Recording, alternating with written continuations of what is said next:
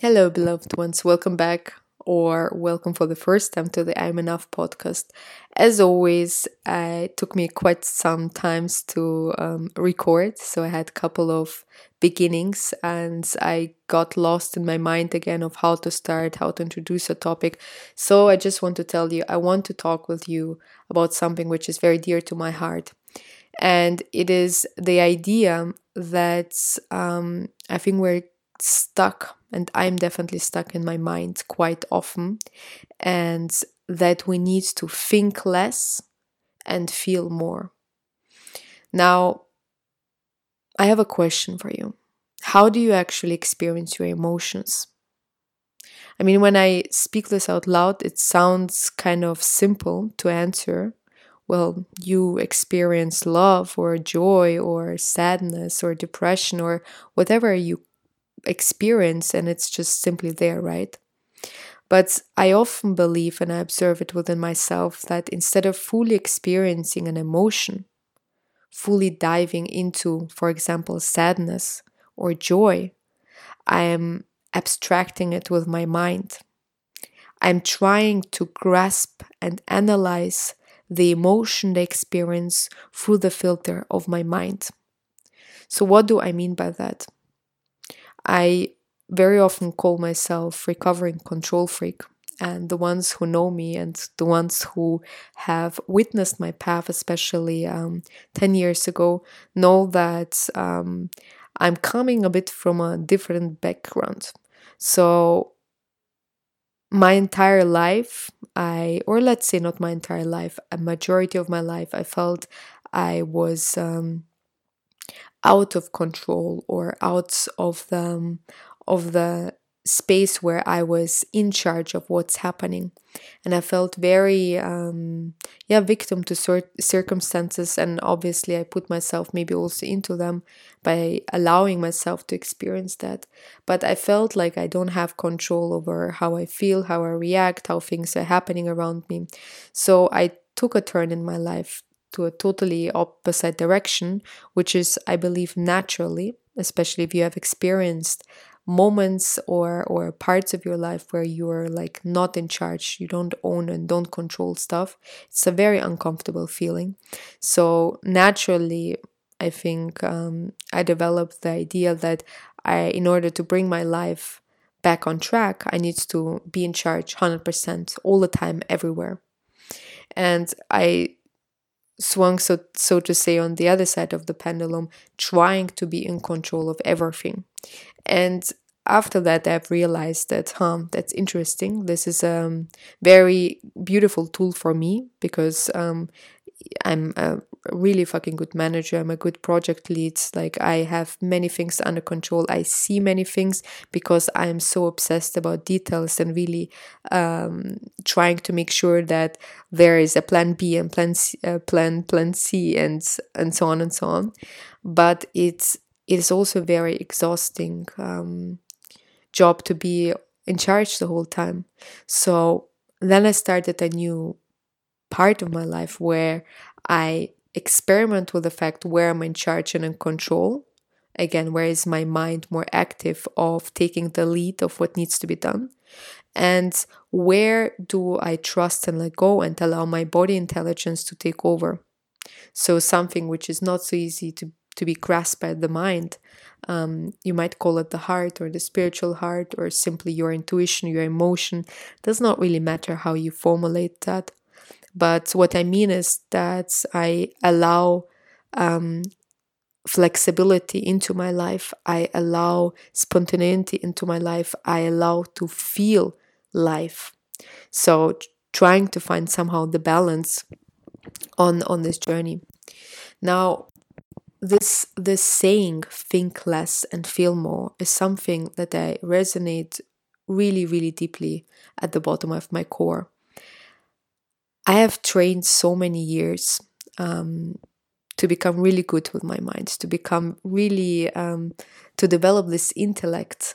So I am seen also as a functioning member of society, and I kind of also believe that our society is designed in a certain way that we celebrate our intellect, our minds, our abilities to think, to analyze.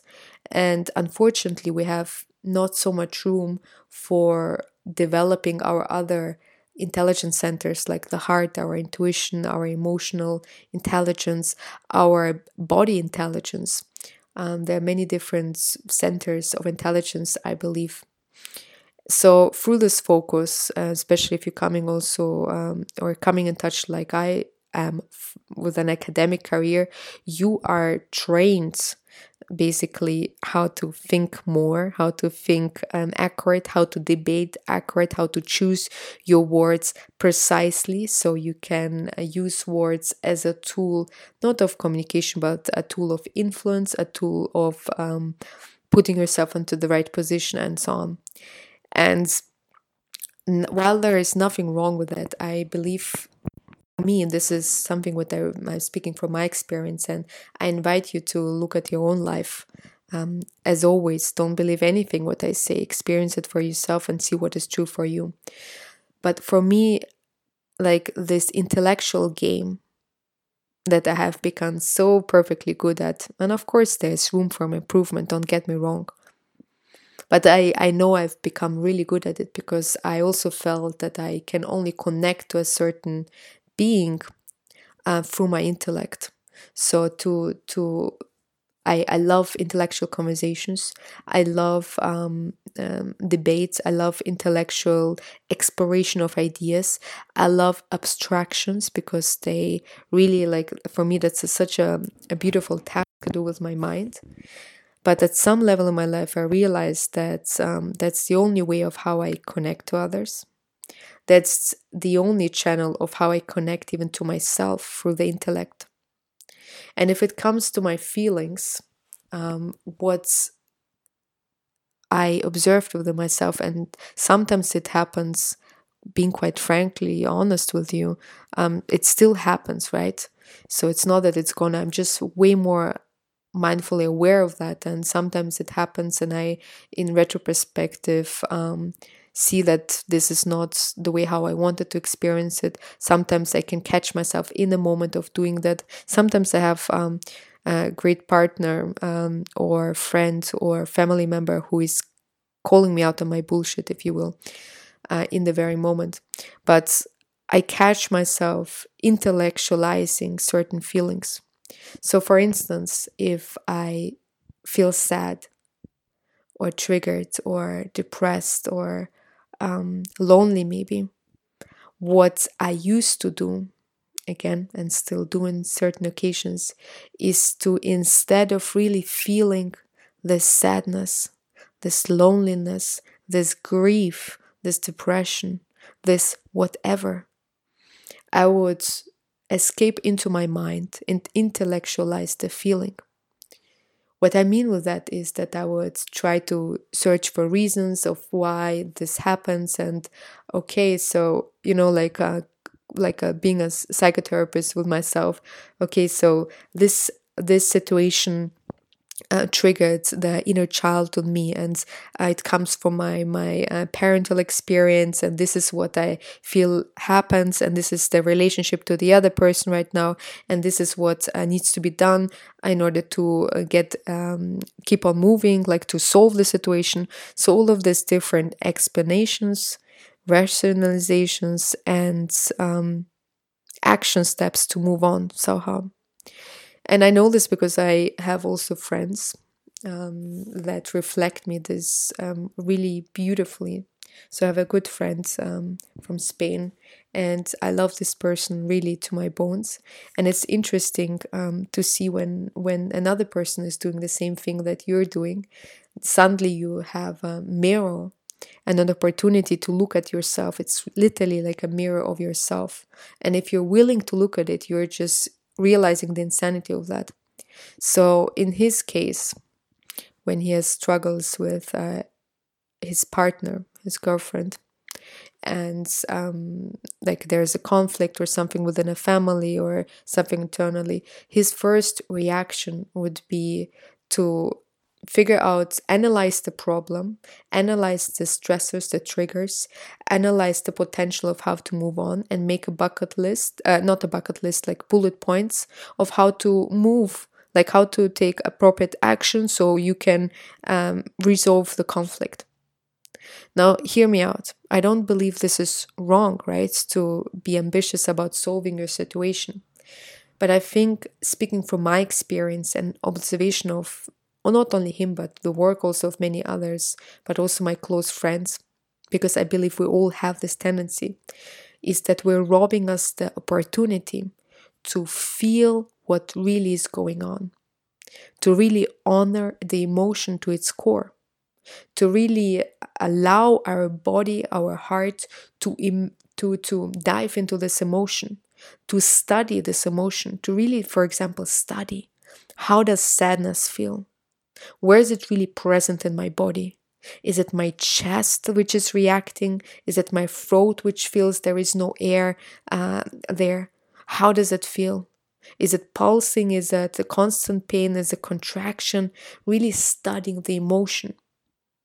And we do not do that because it's easier to escape in the mind and to intellectualize that. And for a long time, I believed, because I gained my new tool of the mind, as I shared with you before, being on the other side of the spectrum when you're lost or out of control and you don't have these tools of how you can verbalize certain feelings, how you don't have certain tools that help you to take inspired action. They're all beautiful things. It was a safe haven, I hope you can say it this way, to finally have some tools which will help me to abstract the experience. Okay, so what's going on, this out of control, it actually is, for example, sadness or anger, and this is coming from my child's experience, and this is because this need is not met, so I need to take care of that. So the mind really helped me to really resolve or get more clarity on certain situations. But I want to remind you and me in this moment that the mind is also a tool. And like every tool in life, it is limited. You use a tool for certain things, and for certain things you use another tool. So in my personal belief is that the mind is limited to work through some stuff, to experience emotions, to really experience life. If you intellectualize emotions, if you intellectualize certain situations, especially the ones who are labeled as negative, because usually when we have good stuff going on in our life, we just selectively accept them because we like that, we don't like that. But when it comes to negative experiences, again, sadness, anger, disappointment, stress, we very often escape it through our minds. And what we do with that is that we're creating kind of a wall between our heart, our emotional well-being, and our mind, so to say. Because if you abstract it, if you intellectualize it, if you are really talk this through, you are still not solving the problem, because sadness is still here. It's still here in your heart. It's still here in your body. There is literally no illness or experience which is not physical, emotional, mental, and even spiritual. There is no such thing that is separated. So if you want to work for some stuff, you cannot only work for it and look at it from one single aspect. We're multidimensional beings. We have the ability to use our body and our emotions for this experience. So me personally, right now in this moment, and I'm also just coming from an event where we have been talking about the subject, how we love, and we listened to some talks and did some exercises. And it for me was so interesting to observe myself, seeing that I'm actually quite not bored, but I'm tired a bit about this intellectualizing process. And again, it's not that it's not interesting to abstract how we love and how relationships work and what are the cornerstones for and foundation for a good relationship. All this is beautiful. But I feel sometimes when we visit events, when we connect to other people, when we have conflicts or disagreements with other people, that's somehow the only thing that is available to us. This toolbox, right? It's very limited. Somehow it's only through the lens of the mind and not really experiencing how to love, not talking about it, but experiencing even in a micro experiment. And especially if you're like me, living in an urban context in a city where things it's a great time. We have so many different events. We can connect to so many different people. We can explore so many ideas for technology and simply the time we're living in. But so many of this experience, I personally think, are so much focused on the mind, about thinking, analyzing, abstracting, and very little on experiencing fully. And if you think of that also, is that we are not even really taught how to do that. I personally didn't know how to feel my emotions. What does it actually mean to feel sadness fully? Well, I'm feeling it somehow. But if you're still, if you're not expecting anything, if you're recognizing, sharpening your awareness, for example, there is sadness. Oh, wow. Okay. And then I'm not trying to create my next bullet points of how to move on or to find ideas why I'm feeling sad. If I skip all this talk in my head and just recognize that the experience that I'm having right now in my human body is sadness. Yes, sadness is a word which is abstraction of something that which is going on right now. So how about I leave the explanation and just look inwards and feel into and sense my body. Where is the sadness? How does it feel? If it would have a color, what color is it? What do I experience at this moment?